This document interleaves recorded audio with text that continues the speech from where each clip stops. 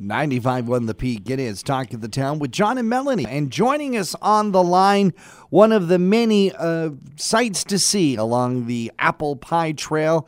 We say hi to John Mott. John is from Beaver Valley Orchard and Cidery. John, great to have you here. How is apple business this year? Well, thanks for having me on, John.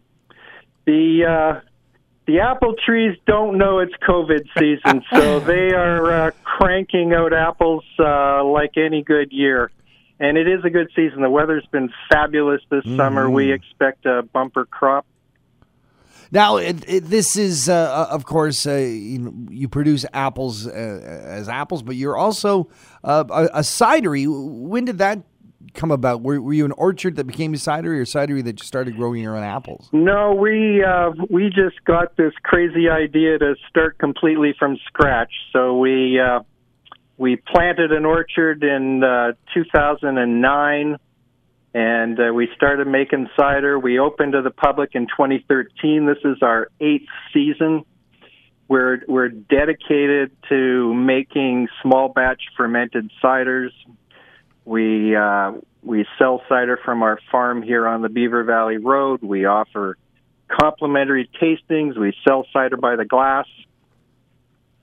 And I would say we depend on traffic, obviously, so we're thrilled to be members of the Beaver Valley Trail, or the Apple Pie Trail.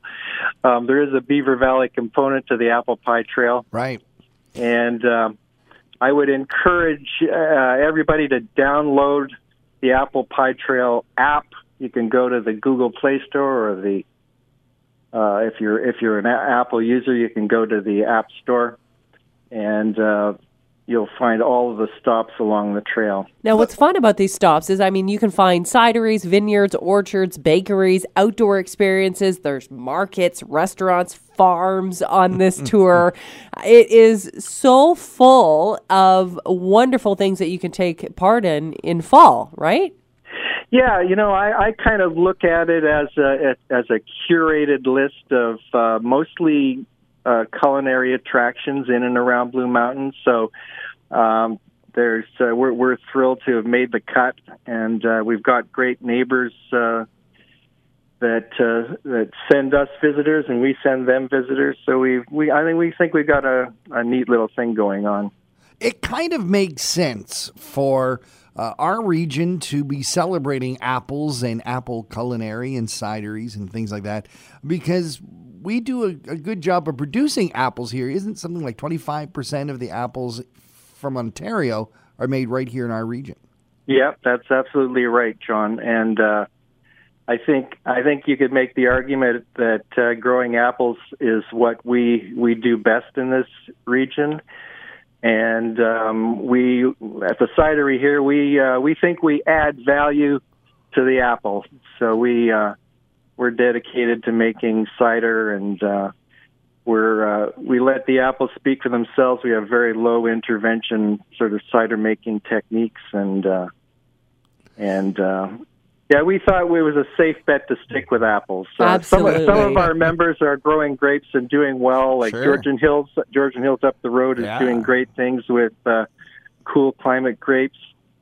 But we decided to play it safe and stick with the apples. Well, you definitely can't go wrong with the apple, though. I'm curious, as a person who grows apples, and I love apples. I'm an apple connoisseur.